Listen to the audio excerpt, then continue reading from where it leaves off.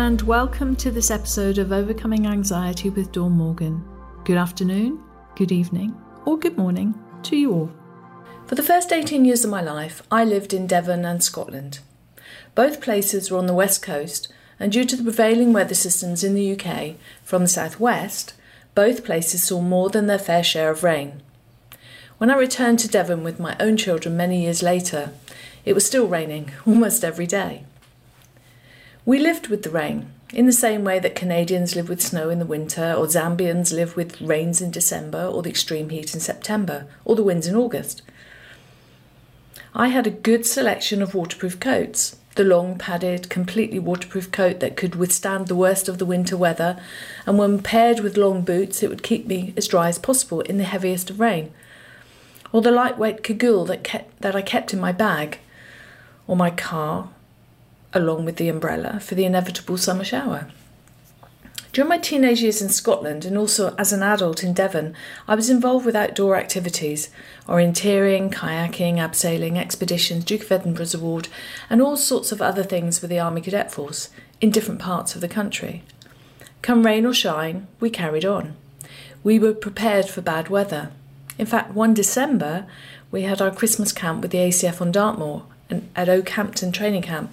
It snowed so much we couldn't use any of the vehicles to get around the camp. For those of you who don't know the camp, it's on the side of a hill on Dartmoor, a national park in Devon, and it's steep, very steep. It also does not have any street lamps as it's in a protected skies area of the park. It was challenging, a little unexpected, but we made the best of it.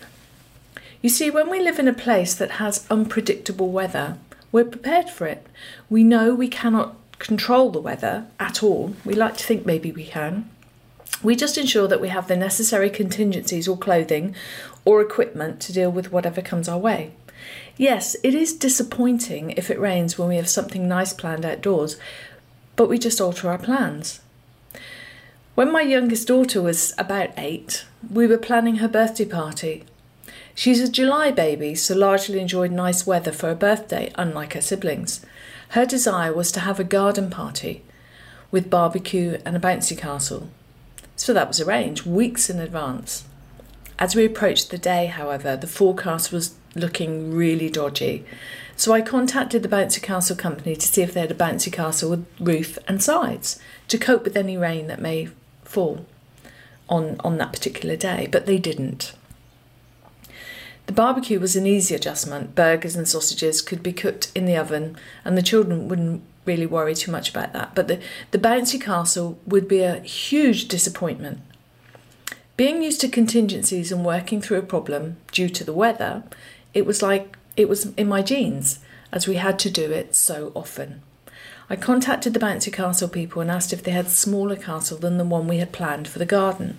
I had measured my living room, and if I moved all of the furniture out, we could put a bouncy castle in there and save the day. And actually, they did have a suitable one. So that's what we did. When I look back on the photos for that day, and it rained buckets all day, I remember one of the consequences of the indoor bouncy castle was that we had relatively low ceilings in the living room.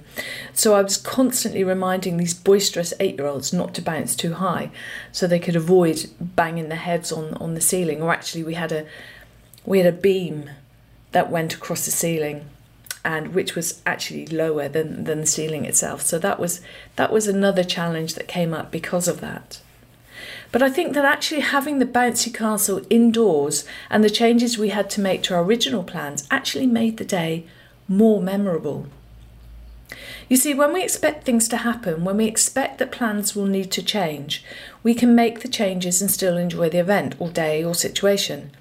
When we have such a tight hold on our plan or our vision or our future life that when something happens we are thrown completely, derailed, lost, stuck, difficult times that challenge our perception of what life should be will affect us much more deeply.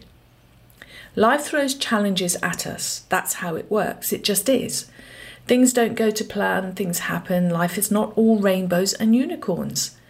You know, we seem to have signed up for this idea that life is going to be fabulous all the time. It just doesn't work that way. We'll all face challenges, sometimes many of them, but if we accept that life is a fabulous mix of exciting, unexpected challenges, events and changes of direction, it's much easier to be resilient and make a new plan. How open are you to change, to challenging situations, to making new plans?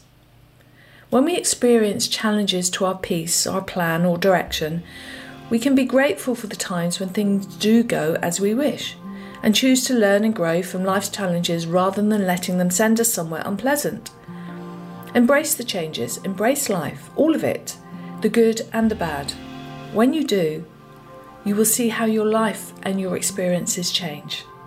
Thank you for listening to today's show. Please follow or subscribe to get the latest episodes as soon as they're available. Whilst you are there, please also comment and review, as it helps me and other listeners know what is good and what is not.